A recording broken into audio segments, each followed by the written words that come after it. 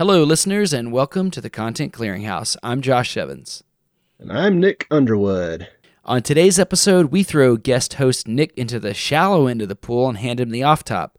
He's talking about complex system science, a lesser-known field of study that just might be able to explain everything in the universe, and got both of us viewing the world through a lens of determinism.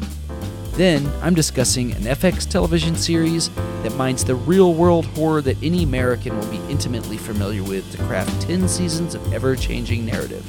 I'm talking about American Horror Story. Movies, shows, and video games, podcast books, and their acclaims. Let their favorite content become yours. It's the Content Clearinghouse. Content Clearinghouse. And it starts right now. Nick. Brett. Josh. Nice. You have been listening to this show. Yeah. How are you? I'm good, man. Good to see you. How are you? I'm doing great, man. Just kind of a long week of just getting things done. Not a whole lot of fun this week other than playing with the kids, which is always fun. But yeah, I don't have anything amazing to report. How about you? Well, it's actually been a pretty busy week for us. We were in Telluride and then we left. But while we were there, we went over to visit Brett at Camp V. And oh, man. Yep, hung out with Brett and Bree for a little bit. Not too long. It would have been cool if we could have stayed longer, but they gave us a full tour of the camp, which is a really neat place. A lot of cool stuff going on there. Got to film Brett on his one wheel while riding on the back of a golf cart they lovingly call Golfy. I saw that video. It was awesome. He was really tearing that pavement in a new wheel hole. Right. It looked really fun. I thought about giving it a shot, but I didn't think it was probably the time to do it. It is still on the bucket list. But after leaving Telluride, we came back through Montrose, which is actually Brett's home airport. He's a pilot and all. And they happen to have a really cool river park in the middle of the city. It's a pretty nice town, all in all. But this park, they built 6 man-made surf waves in the river that cuts through the town. Whoa. And I gave that a shot yesterday. Something I always want to do. I've done a lot of ocean surfing. If you want to call it that, I'm not good by any means, but I love being out there. But I've seen the river surf before, and I've always wanted to try it. And we made a point to stop in and give it a go. Conditions apparently weren't great. The water was a little low. But man, I love flailing around out in the water, no matter what it is. And you get a wetsuit, you rent a little board, and you try. I tried, I think, 4 of the different waves, because they each have their own different shape. And I eventually was able to stay in the wave, which is a little tricky, but I was never able to stand up. There was an older lady there actually shredding on a stand-up paddleboard. Was trying to give me some. So massive. Yeah, so we saw it the week before, and a guy like on a full stand-up paddleboard was doing it. She had sort of like a stubby, I don't know, like half-size one. Like I don't know how she balanced on it. Like I don't think I could do it, but she was really good. And there was also like this. She couldn't have been more than like 10. This girl out there by herself on a boogie board, and she would just hop in and ride the wave for a while, and then get washed like halfway down the river, and then swim her way back up. It was really cool. What happens when you get washed out? Do you just have to paddle to the side and then hike it back to the wave park? No, it's actually incredible. I wish real surfing was like this. The way it's built, the water runs through like the little wave they built, and there's like a center channel, but there's an eddy on both sides. And if you just get out of that center channel, the eddy brings you back around. You could pop back on your board and get taken right back into the wave. So it's like a full-on circle. Yeah. That is awesome. So I'm guessing like under the surface, and they must have built some sort of like concrete features that shape the wave or something like that. I will tell you that it definitely felt like concrete. You hit it? Yeah. Some of the, so the lady was telling me, whatever flow it was at that day, if you double it, that's when it gets good. If you triple it, that's when it's great. And if you, I think, add more on top of that, it's fucking awesome, is what she said, or it blows your mind. And so I was there on a really light day, and yeah, definitely hit bottom a couple times. But yeah, it looked like they just made a perfectly curved kind of, not a waterfall, but just like a drop in the level of the river, and it just creates this kind of backwash that flows over itself to create the wave. That totally makes sense. Yeah, you just hang out there in that wave. It's really cool. I want to do a lot more of it. I surfed for like a year out in California, which was really cool. Like nothing has felt more magical to me than standing on top of water, including skydiving, which I don't know if we ever mentioned that on the show that we like to skydive. I don't think it's ever come up. But standing on water feels, I mean, it just doesn't feel like it's supposed to happen. And so I've only surfed waves that were like maybe 2 or 3 feet, but even that felt amazing. Like it's basically like whitewash surfing is what I did.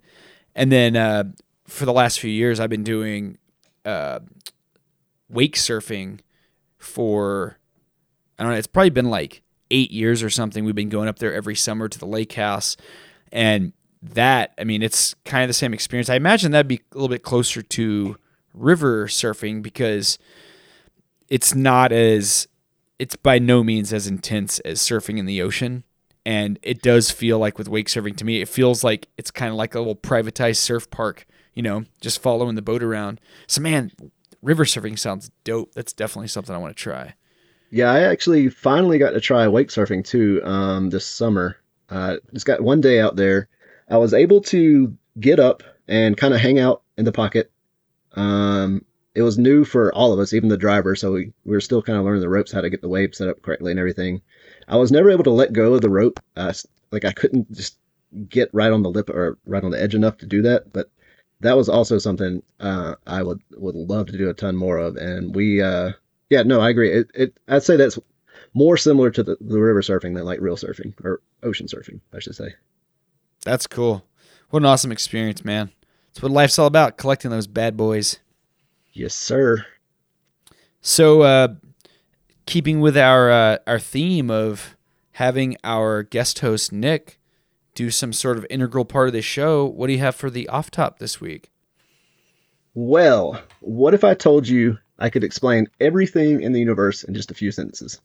Whoa, that seems like a braggadocious claim, but I am more than happy to let you try. Yeah. Well, let me try. All right. Is there going to be a lot of math in this? No actual math. It does touch up against that field a little bit, but we don't actually have to dig into that. Well, if you can explain math in a concise and entertaining way, then I am by all means for it. So yeah, let's hear it, man.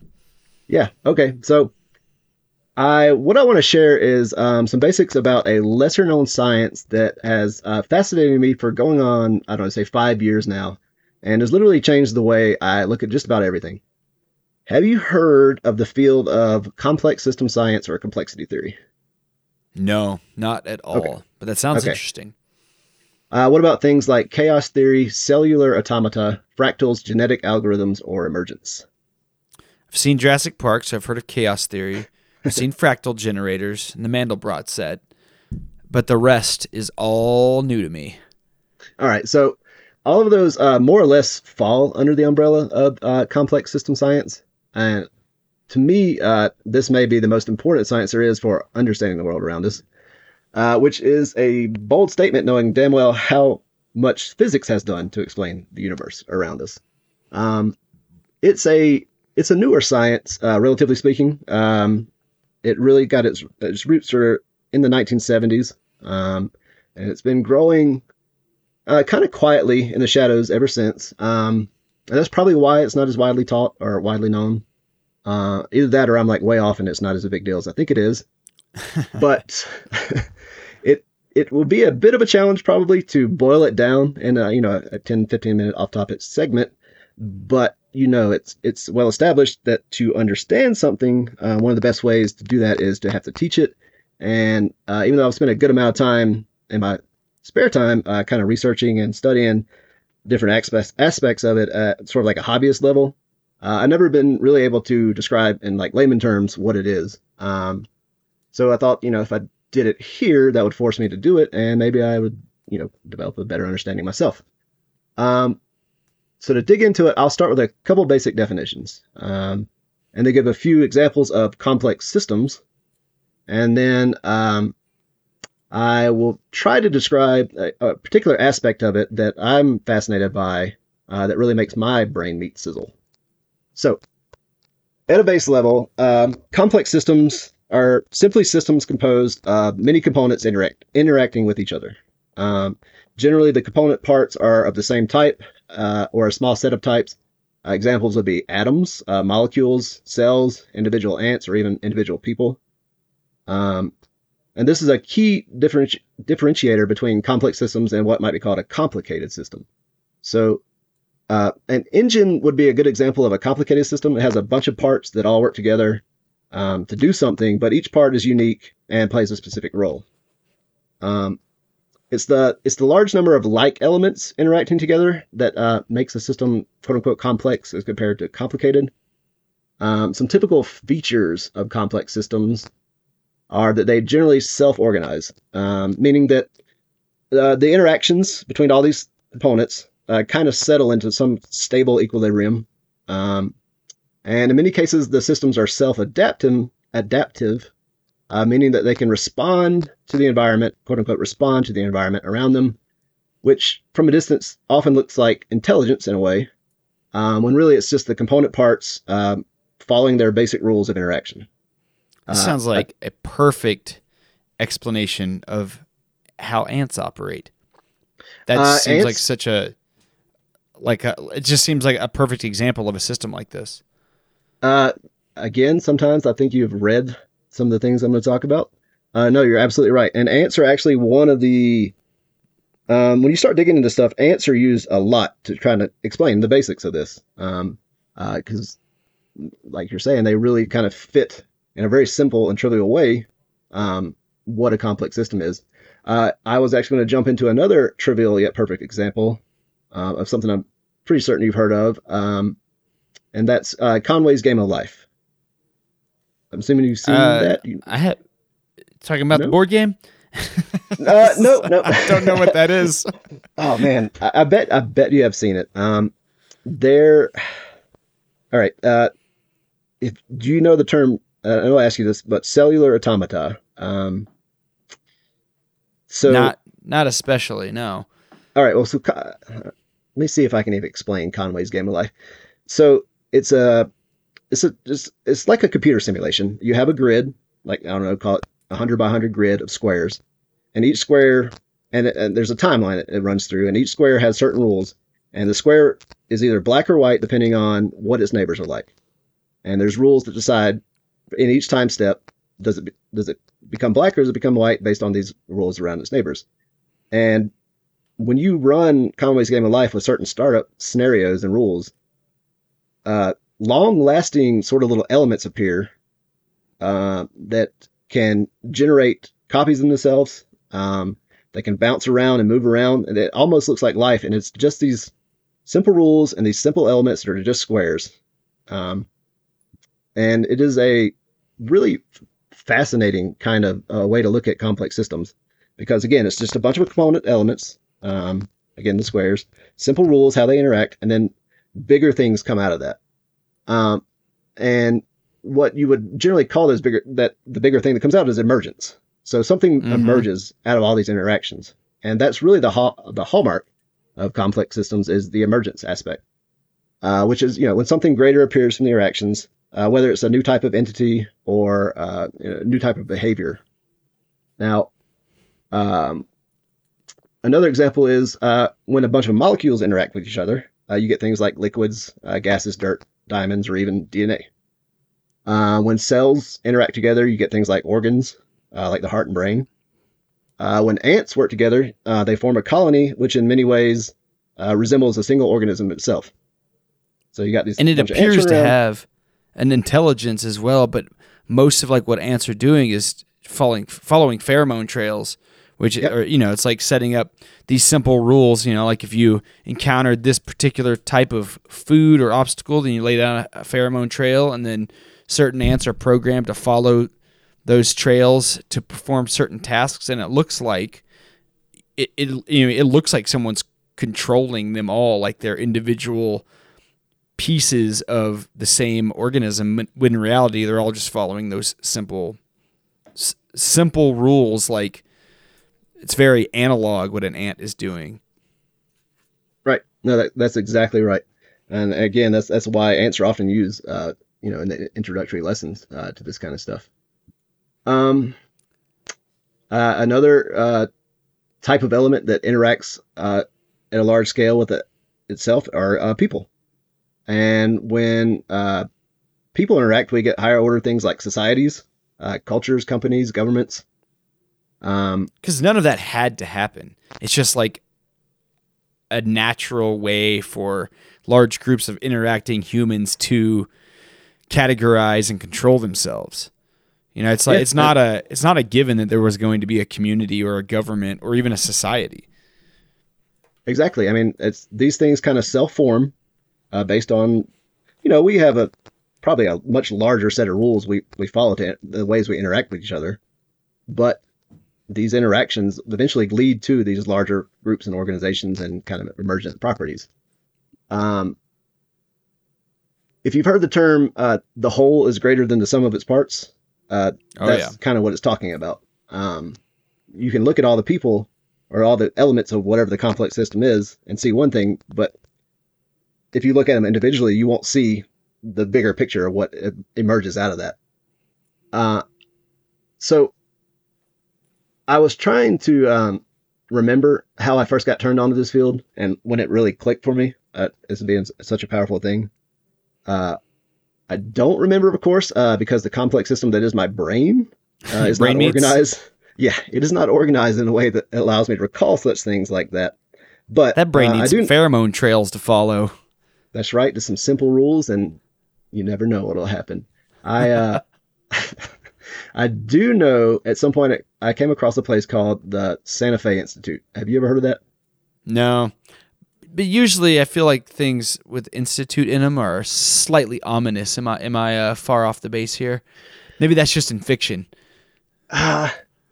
Ominous is probably not the right word, but it's not your typical sort of educational place. It's got its own vibe kind of going. Do you happen to know of a guy named Dr. Ian Malcolm, the chaotician? Of course. I mentioned Jurassic Park earlier. That's right. In the book, I don't think they mention it in the movie. In the book, he is supposedly from the Santa Fe Institute. I'll give you basically to describe Santa Fe Institute, I'll just give you the Wikipedia definition. The Santa Fe Institute is an independent, nonprofit theoretical research institute located in Santa Fe and dedicated to the multidisciplinary study of the fundamental principles of complex adaptive systems, including physical, computational, biological, and social systems. So this place started in the 80s, and they are like the powerhouse behind complex systems research. They don't generalize into any particular part of the field. They try to take a holistic approach to it, and they have people from all kinds of fields come in to try to bring the aspects of complex system science into their field. So you have physicists, you have economists, you have biologists, just about everything you can think of. You can apply some of these principles and things that they're learning and the patterns they're picking up from complex systems to just about any field. They have a website that they run called Complexity Explorer, and it's basically an online learning kind of site that has a bunch of different courses, but they have one called Introduction to Complexity, which I've taken, I think, a couple times now. And I want to say it was the second time around that it kind of clicked for me, the power of this.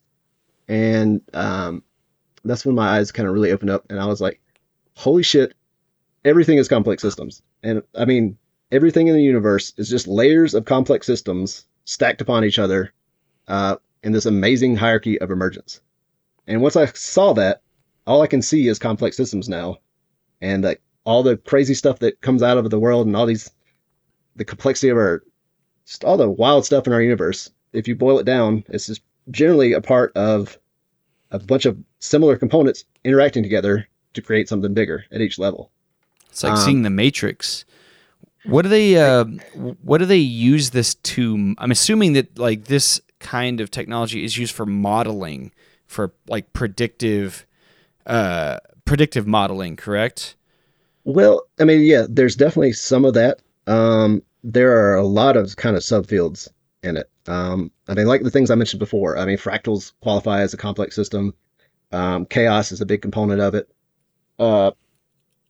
And generally what they're trying to do is find some tools to analyze and kind of pull out some patterns in this type of system and see how they can, relate to other complex systems. So if you can understand how an ant colony works, and how, the overall behavior of an ant colony versus the individuals works. Can you apply that to economics? Can you apply that to biology and things like, or just that's interesting.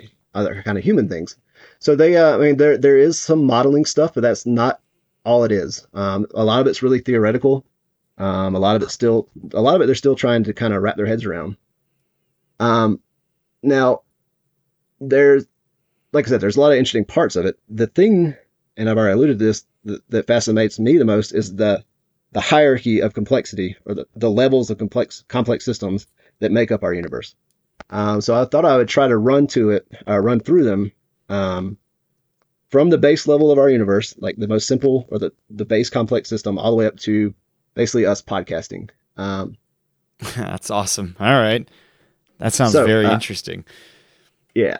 Let's, like I said, we'll start at the base level, and follow a pattern through different levels of emerging complexity that are built on top of each other. We'll take a path through it because there are branches. So where we start, and as far as we understand it now, the base level of our universe is what we would call the fundamental particles of the standard model of physics. These are quarks, leptons, and bosons, which are like fancy names for electrons, photons, neutrinos, things like that. And as these elementary particles interact, we get a variety of things, but one of the things that emerges from that are atoms. So that's sort of our first level emergent property out of this complex system of elementary particles.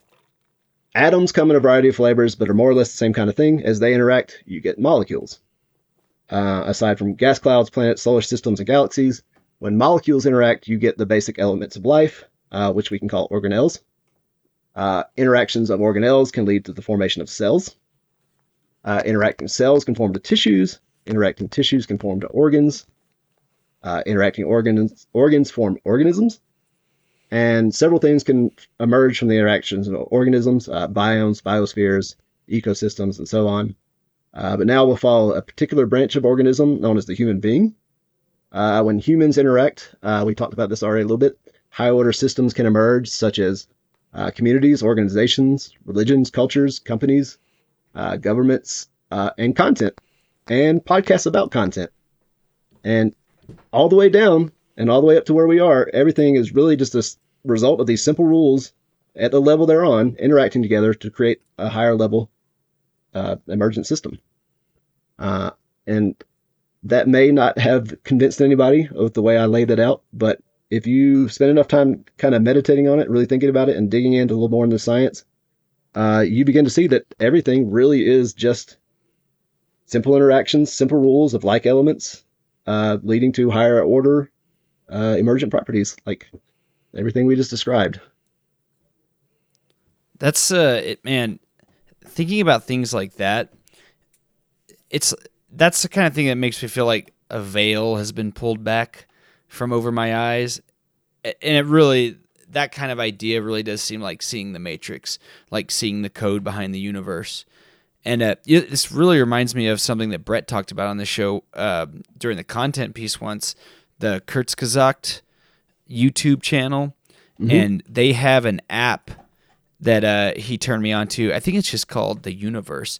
But it's basically like what you're talking about, but in visual form, where as you zoom in, you go smaller and smaller and smaller, and you see, all the different atoms and subatomic particles. You can go all the way down to a quark, I think.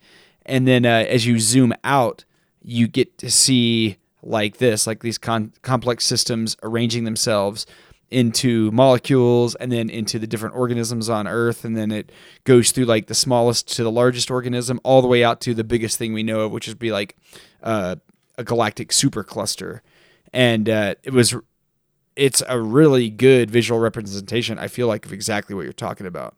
And looking at that app made me feel kind of the same way that what you're just talking about, that road from subatomic particles up to podcasting. It just makes me look at the world around me in a different way whenever I learn things like that. Just kind of like, we don't talk about skydiving much, but like when you start skydiving, you just look at the sky in a completely different way, because you realize like, oh, that's a place that humans can go, and a place that you can do things. And that was like a veil pulling back moment. And this kind of awareness also, I feel like, just one step closer to being enlightened about the way things work, which I don't think I'll ever get there, but it's nice to take a few steps down that path. Yeah, I'll say the more you look at the world, the universe, kind of through this lens, the more, I mean, for better or worse, the more it takes some of the mystery away, or some of the majesty of like all these amazing things, because you kind of strip away, some of the mystique around certain things when you just say, well, that's actually just, a bunch of these things following these simple rules, and this stuff happens. So it could be a little depressing. I am a determinist as far as the way I believe the universe works, and I mean this requires determinism to explain complex systems this way. Can you define determinism? That just basically means that the entire universe is basically a clockwork system following basic set of rules, which you could call physics. Everything is cause and effect. There's nothing mystical. There's nothing magical. It's just there was the Big Bang or whatever the start was, and a process started, and everything that happened was inevitable, and it's just the process basically going through its process. And that can be a very depressing way to look at the world. It basically gets rid of the concept of free will and anything like that. But my understanding of physics has led me down that path, and yet I can still go out and have fun and enjoy life, even though I feel like I'm on a path that was set already, and there's nothing I can do about it. I'm along for the ride. Oh, that's interesting. So you feel like even when you get down to the personal level, your path is determined regardless of choices you make or ideas you have? Or do you feel like even things like the ideas that pop into your mind about, I'm going to go river surfing or whatever, like those ideas are set in motion eons ago, but just by the way that atoms have interacted up to the point where they formulate it into your brain meats? That is exactly right. It's a tough pill to swallow, but at a hobbyist level also, I try to keep up with physics, and I just don't see any other way that it could be. See, I don't know, do you fall into the camp of thinking that things happen for a reason? Like that old platitude that people say? No, I mean, it depends on what the definition of reason you're using is. It's, to me, if you want to use the reason word, the reason would be the rules of the universe, the physics involved. Nothing higher than that. Nothing spiritual, I guess, would be one way to look at it. I think it's just, like I said, clockwork universe. I was lucky to be this little whirlpool of atoms that emerged, and it's spinning around for a little while, and I'm on a ride, and I have to be complex enough to be self-aware of this, and for better or for worse, I can see that, and it's and now we've gone down a very interesting path. But yeah, that's not where I was planning on going today, but that's something I've thought about a lot, and it doesn't really bother me. I don't think it's changed how I live or anything. I don't think it, like, everything I do, I'm not like, well, I was going to do that anyway. Or like every decision I make, I don't think of it that way. Every now and then you kind of can reflect on it and be like, well, that's just how it was going to be. And that's, whatever. So sometimes it can be useful to think that way, but yeah. Yeah, that's interesting. Yeah, I've always been morally opposed to the idea of thinking that things happen for a reason, because I feel like when people usually say that as a way to either like absolve themselves of something or like pat themselves in the back, I feel. And what I think, like, with the way that a typical human would think about a reason, it's usually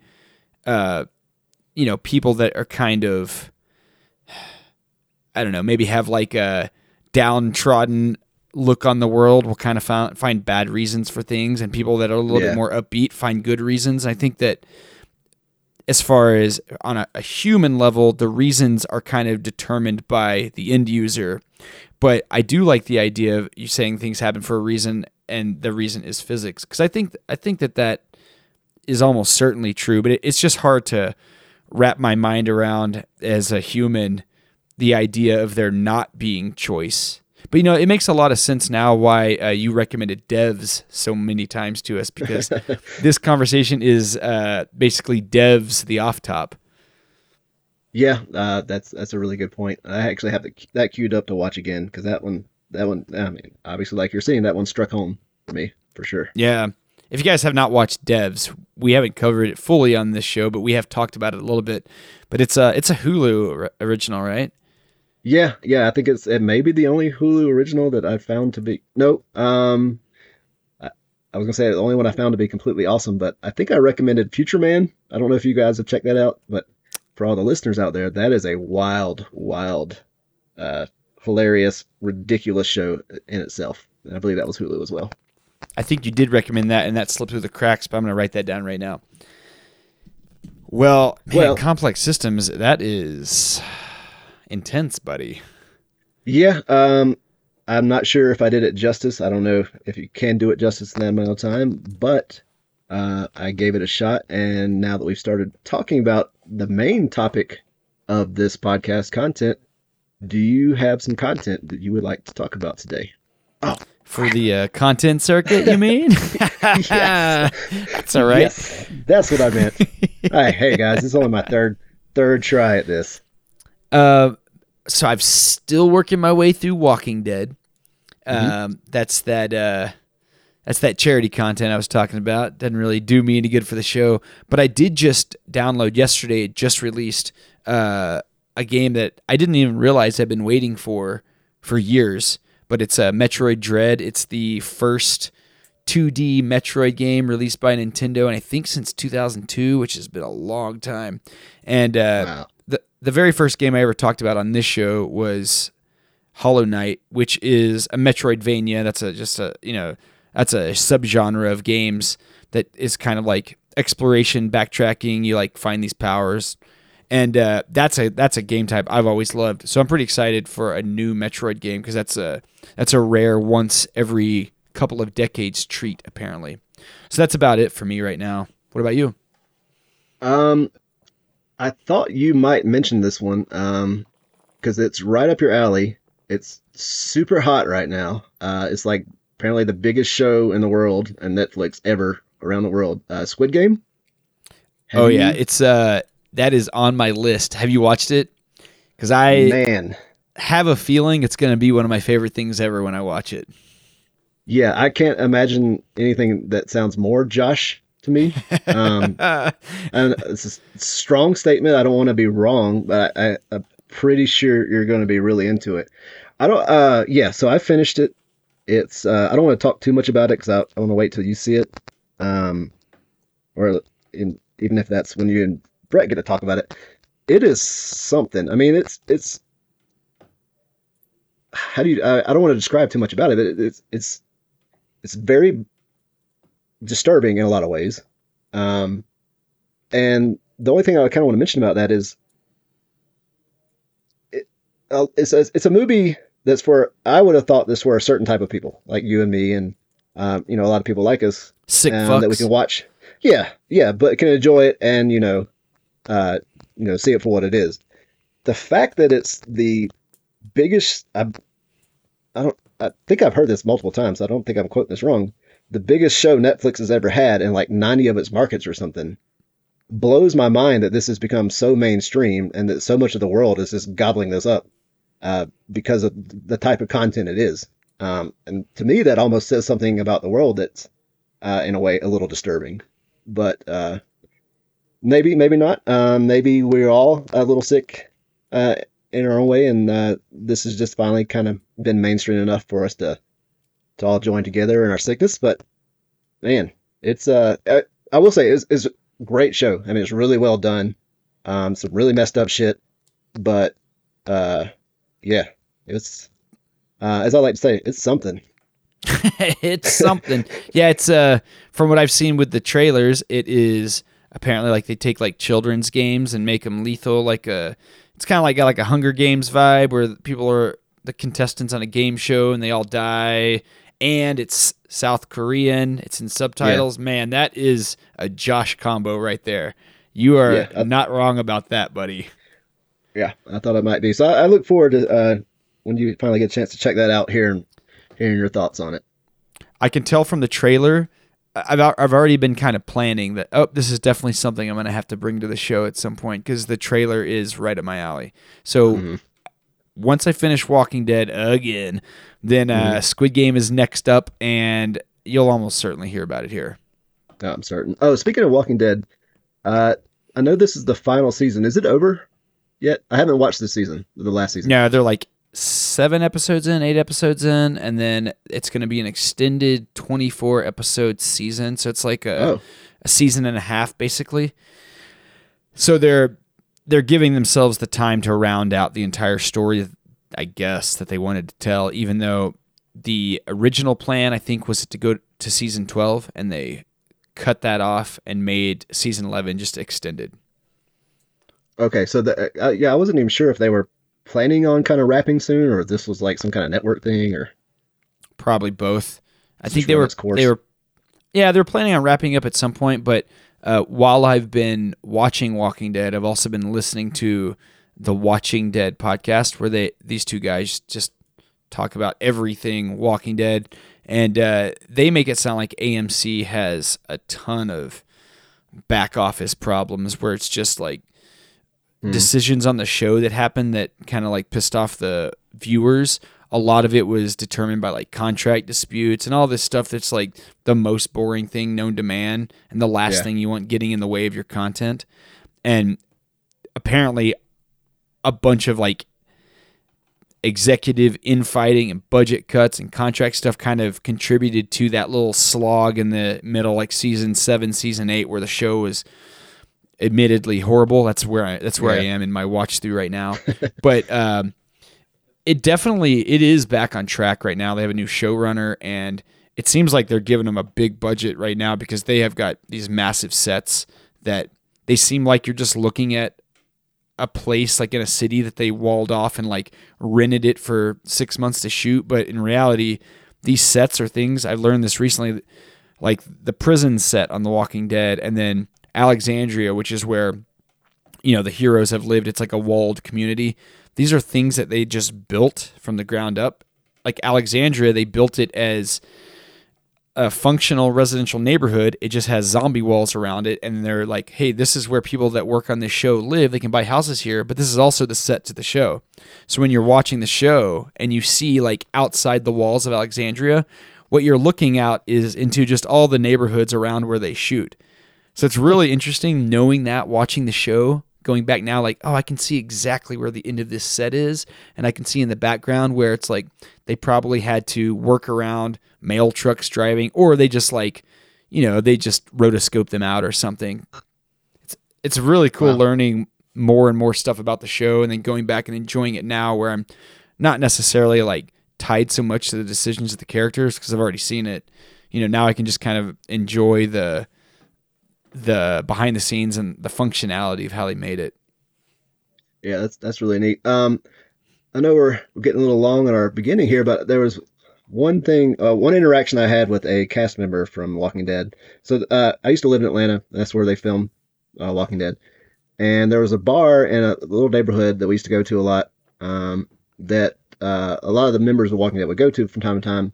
And it was Halloween, and I had a costume where I got like a little zombie baby, and like I made it like it was pulling a piece out of my neck, and I just had it like bleeding down this like white sports coat I bought, and went to this bar after like some Halloween party, and what was her name? It was one of the first season. Was there an Andrea? Andrea, the blonde. Ugh.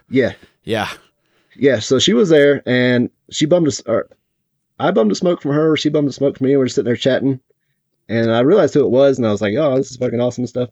But I had left my freaking zombie jacket costume in the car, and I didn't even think to go get it and get this like photo with her. I mean, this zombie costume. That would have been so good. Yeah, that's pretty cool. I think I have 2 regrets in my life, and that's like one. Well, are you going to save the other one for later? You going to make us wonder? Yeah, we'll save that for another pod. Fair enough. Well, I'm sure Andrea, the actress, is a lovely lady in real life, but I gotta admit, I was looking forward to her dying for several seasons because she is so infuriating. But that's awesome, man. Yeah, I bet it's pretty cool being around Atlanta if you're a Walking Dead fan. Yeah, yeah. I saw what's the guy's name who plays Glenn? Stephen Ewan. Yep, I saw him there one time too. Cool. Oh man, you got all kind of good entertainment industry stories, don't you? Oh man, let me tell you, I'm all up in that. All right. Well, let's take a quick break, and then when we come back, we'll get into the content. Ooh, content. What are some assumptions people make about you? What do they assume about you because of your profession, appearance, hobbies, or tastes? And how many of those assumptions are actually wrong?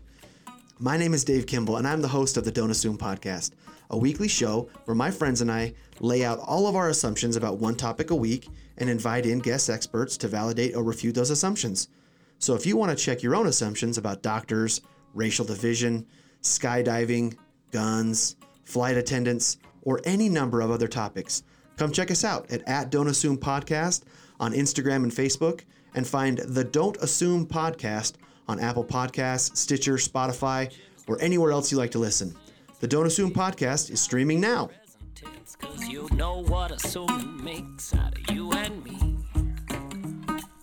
Yeah, you know what assuming makes out of you and me. Clear it out. Welcome back to the Content Clearinghouse. Normally, you would say that and you'd ask me what content I'm going to do. But today, I'm just going to tell you. What do you think about that? I think it's a good idea considering I messed up my last little transition. Hey, no problem at all. So seeing as how this is the month of Halloween, and last week you did horror material, or at least horror adjacent material. I mean, Tremors isn't really scary, but it is predicated on horror concepts. I figured that I would keep the ball rolling with the horror theme this week. And I did want to give you an update that apparently I have seen Tremors 2 because I've seen those graboids with legs before. And I remember seeing that in a movie. So I think I've seen Tremors 1 and 2. But are you a horror fan? Like I want to ask you that. Like, I know you like Squid Game, so it sounds like maybe you like that kind of twisted shit. Yeah, I wouldn't say I'm a huge horror fan. I've watched a good bit of it, but I've never been super into it. I know when I was younger, I scared really easily, and that may have turned me off a little bit. Things like Squid Game that are more psychological and, well, sometimes it's really screwed up, I can do better with than just straight up like fear-based horror. But yeah, I wouldn't say I'm a huge fan, but I've watched a decent bit. Nice. Well, this is a Netflix series. It's on Netflix. And the TVMA warning that they usually post up, they tell you all the things that are you got to watch out for. Obviously, for me, I'm like, oh, these are all the cool things in this show. But the list associated with the warning is violence, sex, nudity, language, gore, and smoking. And I was like, man, never before have I seen such a raging endorsement for something I'm going to put into my brain meats, to steal a term from you. Those are all things that I like to see in my shows. You had me there until they listed smoking. That's probably where I would draw the line. I always find it funny that they put smoking in there with like violence and sex and gore. It's like smoking is just so, I don't know. It's like so unobtrusive in the world now. When I see like someone smoking an actual cigarette, I'm just like, what is going on here? Because vaping is just like kind of taken over now. It's like vaping is like the walking of 2021, i.e. the one wheel for smoking. Right. But what I'm going to talk about today is American Horror Story, specifically the 1984 season. Have you watched American Horror Story? I watched the first season. I don't remember a ton about it because, like I said, my brain meats don't do well with memories. But I know I enjoyed it. I never checked out any of the follow-ups though. Oh man, it's so good. So American Horror Story is an American, if you believe that, anthology horror television series created by Ryan Murphy and Brad Falchuk for the cable network FX. And each season is a self-contained miniseries following a different set of characters, so it's a full reset every season. And as we'll come to see, quite a few of the events in the show are inspired by real events. And I learned this during my research, that American Horror Story is from the creators of Glee, of all things, which is a show that I can unequivocally say I would never watch. So I guess that just kind of speaks to the diversity of talent and the type of things that producers can create. That's impressive. And American Horror Story, it's the first in the American Story Media franchise, which also features the American Crime series. And it's true life stories, things like People versus OJ, the assassination of Versace, the impeachment of Bill Clinton. Those are all storylines that they've covered on the American Story series. But that's not really what we're here to talk about. I just thought it was interesting that American Horror Story is the first in, I guess everybody's got to have a cinematic universe these days. Right. But the interesting thing about the format is like what I just said about how it's a miniseries. It resets every season, and it seems like it's kind of like an acting troupe. It's like the feeling I get is like these same actors going around like putting on shows in different cities, and there are some familiar faces in there. Evan Peters, Sarah Paulson, Lily Rabe. Those are like some of the most frequent actors and actresses on the show. But they've also had some really big names like Jessica Lange, Angela Bassett, John Carroll Lynch, and Emma Roberts, Kathy Bates, Lady Gaga. So they'll pull in like these big names, and then sometimes those people will become regulars on the show. So it's interesting to see like Lady Gaga come in, and it seems kind of like stunt casting, but then she ends up being on follow-up seasons. And each season has its own theme. So the one you've seen, the first season, is Murder House. And then there's Asylum, Coven, Freak Show, Hotel, Roanoke, Cult, Apocalypse, 1984, and Double Feature. And I've seen most of those seasons. Wait, What's that? How many was that? That was way more than I thought there were. It's 10 seasons right now. Oh, wow. And I believe that 9 of the seasons are on Netflix right now. And I could discuss like almost any of them. There's a few mediocre examples, but most of them are kind of a sample of greatness. But I'm going to focus down on 1984 in specific. So season 9, 1984, in the beginning is a straight-up slasher with all of the tropes that entails. But this show is very self-aware, and it wields these tropes with razor-sharp focus and accuracy. And then halfway through, the story takes a very American Horror Story turn and changes into something completely different. I'm sure you're probably familiar with that from the Murder House season, which it seemed like every 3 or 4 episodes it would change into like a completely different story. And the inclusion of several different horror themes, it doesn't feel unearned or tacked on in this show to me. In most of the seasons makes logical sense in the world they created for the story, for it to be kind of cycling through all of these styles and genres, things that we are familiar with, anyone who's a fan of horror. And this season just happens to be a fantastic deconstruction of the slasher genre. So you're probably not like a slasher fan then. That's I would imagine that's like the least appealing type of horror to someone who isn't into like just the crazy fear side of horror.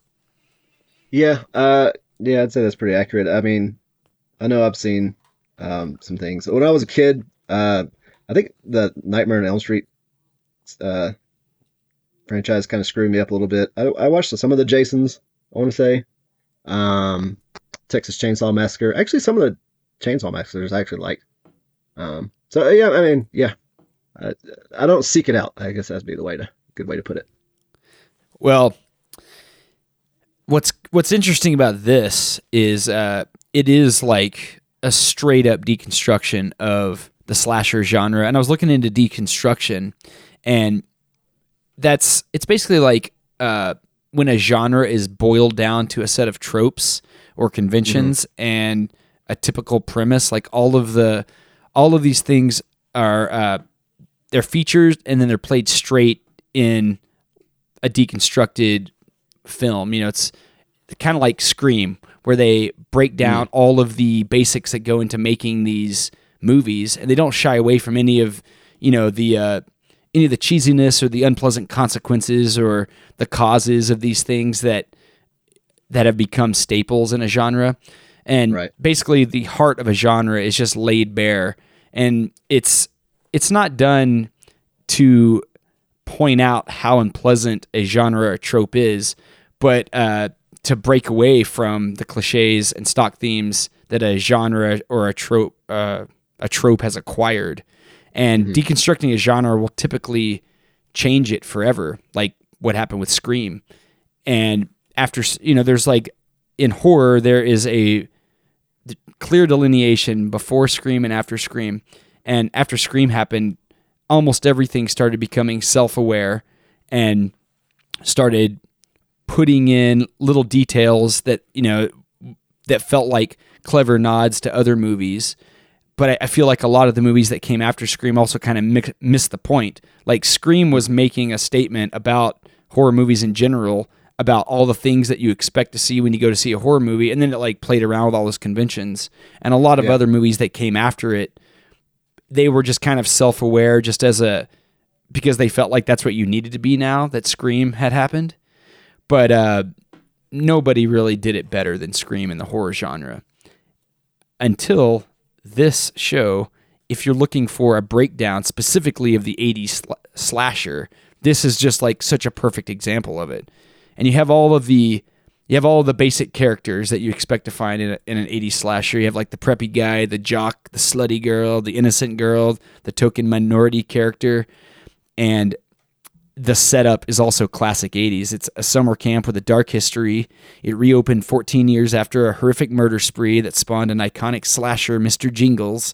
And he's kind of a combo of Jason Voorhees, Michael Myers, and whoever that guy from I Know What You Did Last Summer is. I don't know if that guy has a name.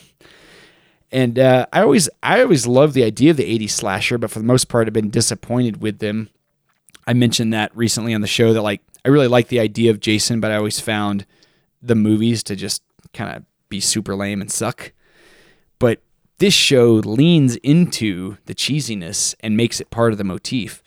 There's a definitive awareness that feels like it's one step removed from Scream, like the writers clearly know they are producing 80s schlock, but the characters have no idea that these tropes exist. And that's kind of a difference from Scream. Everybody seems, all the Jamie Kennedys in the bunch in Scream seem to know that all this stuff is from a movie, and that's not a theme they play with here.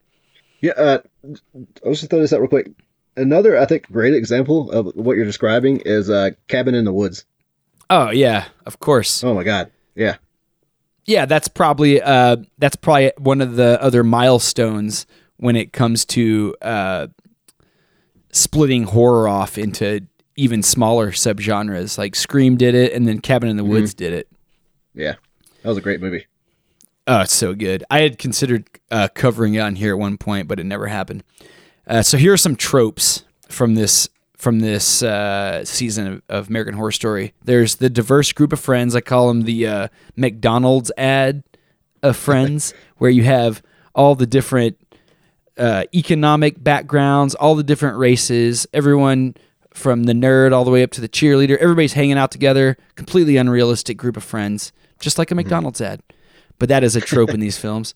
There's the crazy girl no one believes, the cursed camp, there's dead counselors, the hitchhiker, the know-it-all, the harbinger of doom at the gas station, things like arbitrarily having the lights go out, losing your keys, splitting up for no reason, the virgin girl, falling down for no reason, needless exposition, the survivor from a previous slaughter, the unkillable killer, and of course the killer returning from the dead.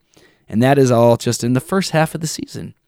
Wow. And since this is a long story format, they can really give the characters time to grow. Like they seem like they would just be like cheesy caricatures, but they really put a lot into developing the characters in American Horror Story. And most of the named characters get nice fleshed out backstories, even if they are some of the first people to die.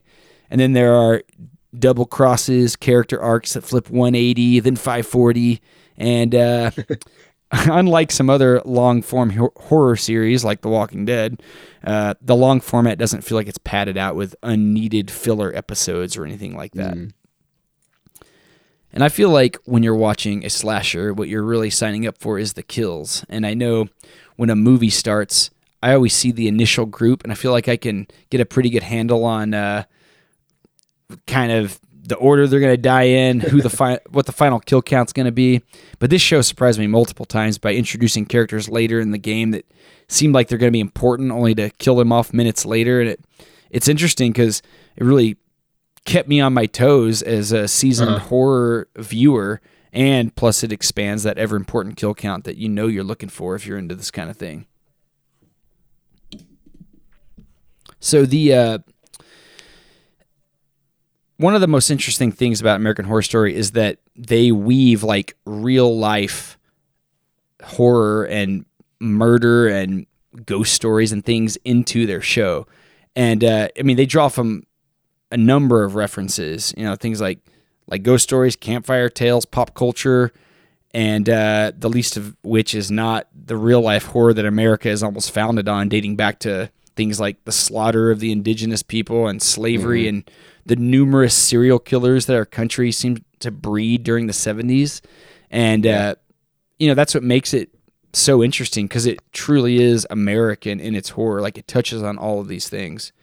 And it's a very interesting narrative choice that American Horror Story consistently weaves these things into the story. It makes it feel like it could be a part of fiction, and it kind of shines a light on how ridiculous some of the things that have happened in this country have been. Like things that when you see them on screen, you almost don't even want to believe it's real, except that you've heard of Jeffrey Dahmer or John Wayne Gacy. Like, that these people really just committed these horrendous acts. But I found a list of a lot of really cool real crime references that the show has touched on. Things like the Cecil Hotel, which is the hotel in L.A. that's supposedly like one of the most haunted locations on Earth, and apparently a lot of serial killers have actually used the Cecil Hotel as like a home base. Apparently, it's on like Skid Row and in a real bad part of town. Have you ever heard of the story of, I think her name is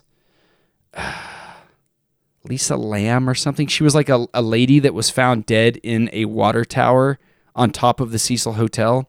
Did you ever hear that story? No, I don't think so. So there's like video of her like freaking out in the elevator of the Cecil, and she's like, it looks like she's talking and fighting with someone, but there's no one else in the elevator. And then the doors close, and she kind of goes about her business. And that was like the last time anyone ever saw her alive. And then they found her floating in the water tank on top of the hotel. Super freaky. How long ago is this place still around or in business? Yeah, I think it's still there. Yeah. Wow. But that was kind of the Cecil Hotel is kind of the basis of their hotel series. And then there's things like H.H. Holmes, who again was he's the in Chicago at the World's Fair, like back in the 1920s or something. He had like a murder hotel set up where he would bring people in, like weary travelers, and he would trap them in these crazy like airtight rooms and stuff where they would suffocate to death, or he'd pump in noxious gas. Just real crazy stuff that can't believe has actually happened. That's a real story? Yeah, that's real. Man, that sounds like something out of Saw or like Dexter. I know, it's insane. But then this show weaves in like the Black Dahlia murder, Joseph Mengele, Jeffrey Dahmer, Ed Gein, the Columbine shootings, Eileen Wuornos. And then in the 1984 season, they used Richard Ramirez, the Night Stalker, as a main character. And I was thinking about this, like, when I looked at this list of all these crazy things they reference, I was like, what do you think it is about the American experience that seems to breed this type of mind? And not to say that like other countries can't create perfectly serviceable murderers. I don't want to take anything away from anyone. But you have to admit that America is almost iconic in the caliber of killers that is let loose on the world. And so many of them being included is certainly a commentary on the real life American horror that we've all become accustomed to. So, like, why do you think there have been so many killers in American history? God, that's a really interesting question. I mean, it has to somehow. I mean, the culture has to play into it at some level. And we have a pretty open culture. Well, we have a mixed culture. Like parts of the country are open, parts are pretty closed.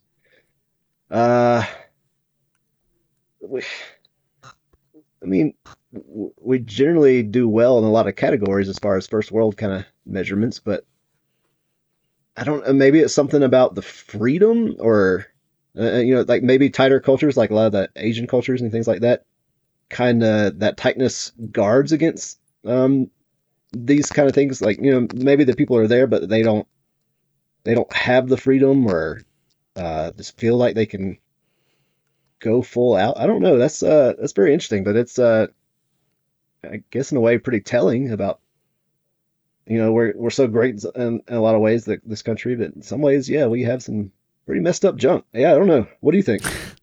Well, I mean, I was kind of thinking along the same lines, like maybe it has something to do, maybe not so much with the freedom, but more like the types of stresses that are associated with first world living. It's like in this country, there's a lot of focus, I think, on things that people who are just concerned with survival would think is completely trivial. All of the, I don't know, like the whole, pretty much anything associated with the wokeness movement. You're like, that is all luxury anger, Yeah. And I feel like there is a lot of luxury anger in America. But I was looking into this because, I mean, I'm not a sociologist by any stretch of the imagination, but I saw one theory that we don't actually have more high-profile killers than anywhere else. It's just that we have more coverage and they're more easily caught, so the awareness is higher. But there was an undeniable golden age of serial killers, which the golden age it's classified as between 1970 and 1999, with over 80% of this country's famous killers operating within that time span. And I found this Rolling Stone article that posits that one of the striking links between many of these killers is that they were all born during wartime with veteran parents that may have been suffering from PTSD, and that may have contributed to abusive homes. So this this Rolling Stone article is based on the work of criminal psychologist Peter Vronsky. And he said that most serial killers' predilections are determined by the age of 14, and they begin killing in their mid-20s. And this exposure to violence and abuse at a young age, like if you're growing up in an abusive home, was a huge contributing factor to there being so many killers during the golden age. Like during the 70s and 80s, hitchhiking killings and home invasions were very common. But into the 90s, America saw a decline in hitchhiking, likely due to the danger of it and the rise of things like home security systems in response to some of these high-profile murderers. So when that happened, serial killers kind of turned to targeting sex workers as a vulnerable pool of victims. And then sex workers eventually started getting savvier as well. So many serial killers started preying for victims online in the late 90s and early 2000s. And luckily, it seems that the so-called golden age of serial killers has ended because, quite frankly, it's much harder to get away with extended killing sprees these days due to technology. Mm-hmm. So this golden era it's almost taken on like a mythical quality in the horrific stories it's created. And that is, I got to tell you, prime material for a show like American Horror Story to mine. I would imagine so. I don't think you could have an American Horror Story franchise without this golden age. Yeah, and it's interesting too that they use that. They use that in things like school shootings, things that you would think of as like distinctly American as narrative devices. I think that's kind of a bold move because I'm sure there are a lot of occurrences like that people would rather shy away from. Mm-hmm. And it's really interesting seeing those things woven in because, I mean, it is American Horror Story, and when you see things like Jeffrey Dahmer or John Wayne Gacy or a school shooting, I mean, like that just totally is like, ding, this is American as all get out. And I think it's good from a branding perspective, and it's just really interesting storytelling that, the creators would, I think that's a bold move to take when you're telling a story. Yeah. I would imagine a lot of people would shy away from trying to do something like that. But I don't know. I say it's a part of our reality. It needs to be acknowledged, in whatever way it's best to acknowledge it. How do you feel that something like that fits into a complex system? Do you feel that the rise of some sort of iconic serial killer is also determined by interaction of atoms at the basis level, like back to the Big Bang? I mean, if you're to believe in strict determinism like I do, then yeah, you have to. Everything, again, it's not everything that happens for a reason. Everything's just following the clockwork running of the universe, and this shitty stuff happens to be part of it. But so does all the really good stuff. Man. And there's nothing you can, you can't really go any deeper than that. It's just, there's sort of like in a lot of these systems, there's sort of not the equilibrium, but like, the 90%, 95%, the way things always happen, but there's always outliers on both ends of the spectrum, on the curve. And, the shitty stuff's on the outlier side, and the good stuff's on the other side, and it's just the way the world ticks. Well, do you feel like those outliers could, like, have you ever done an experiment in your life to see if you could jump yourself off your path?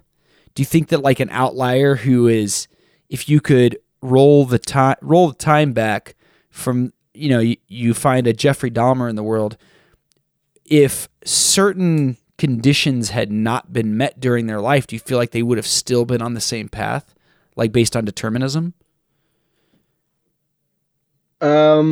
No. So the conditions are a requirement. If the conditions were different, it would have been a different path. But in determinism, I mean, those conditions were bound to happen.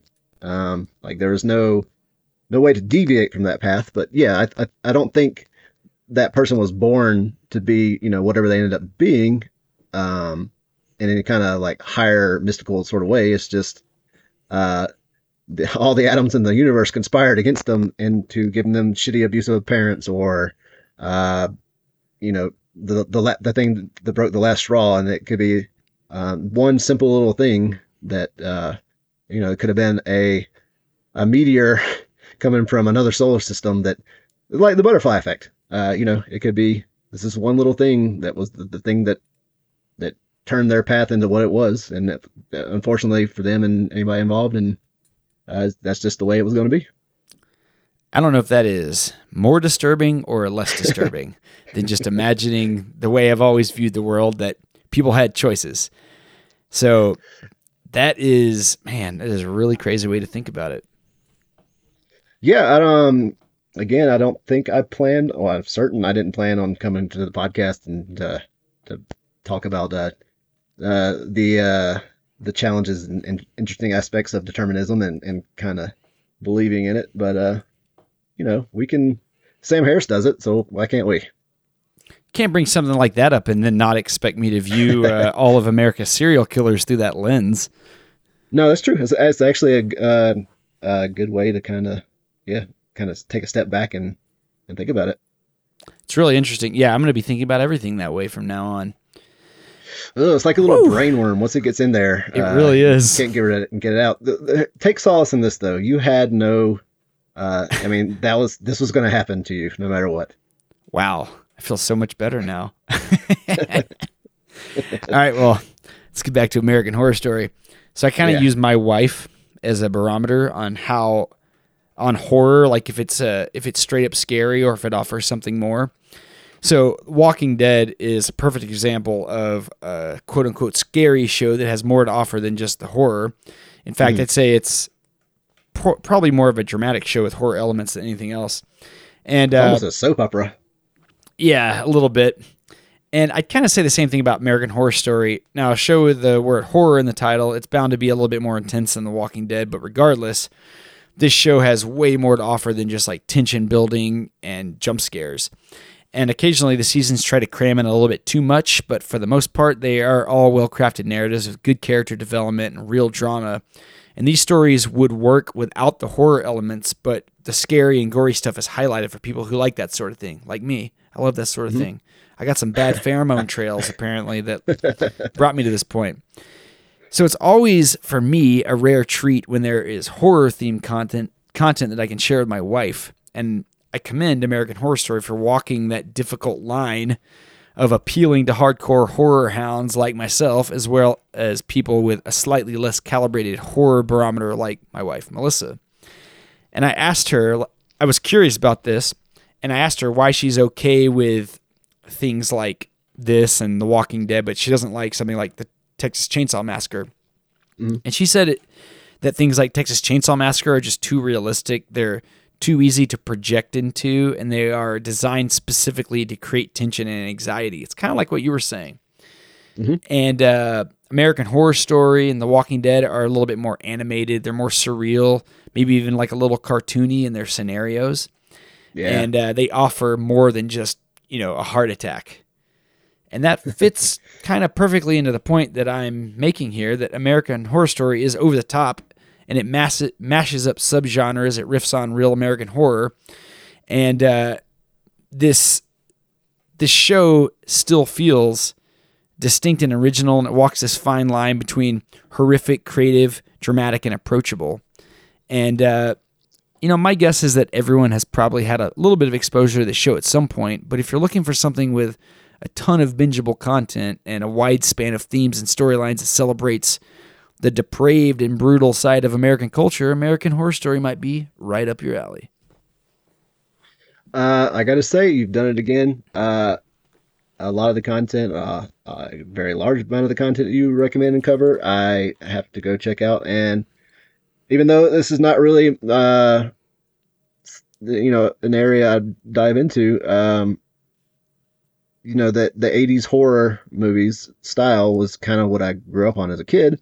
And I don't know, this, I think I'll have to check this episode or this season out, because the way you described it, it sounds like a lot of the stuff I did enjoy, or at least tried to enjoy. So yeah, I think I'll check it out. Sweet. That's what I want to hear, man. That's great. Well, maybe we'll check back in if you watch a little bit of it, and let me know what you think. Yeah, absolutely. Now that we're settled, a little more settled in our lives, I'm actually able to start putting some content back into the circuit. And let's try to squeeze this one here. I can tell you right now, Heather will not be participating in American Horror Story 1984. I don't think she could even handle Walking Dead, so this will be a solo mission. That one's not even scary remotely at this point. Right. Well, thanks for bringing that intriguing off top and introducing a little bit of determinism into my life. That is definitely something I'm going to be thinking about at all times now. So thanks for that. Also, thank you, listeners, for checking out the show. We truly appreciate it. If you do like the show, please share it with your friends. That is the best way for us to grow the listenership on this show. Also, you can check out our Instagram and Facebook accounts at The Content Clearinghouse. We post a lot of fun, interesting things up there. You can email us if you have anything you want to tell us, any recommendations. You can email us at contentclearinghouse@gmail.com. Also, we have a Discord channel. You can check the show notes for the link. And thanks again, everyone. Come back next week for more awesome content jammed directly into your ear holes and then into your brain meats. Josh, wait. There's one more thing. You just mentioned it, but I want everybody right now to go get your phone and follow Content Clearinghouse on Instagram. Brett writes some amazing stuff on there, and I'm not seeing enough likes. Let's get that happening. That is a true recommendation right there. Definitely do that.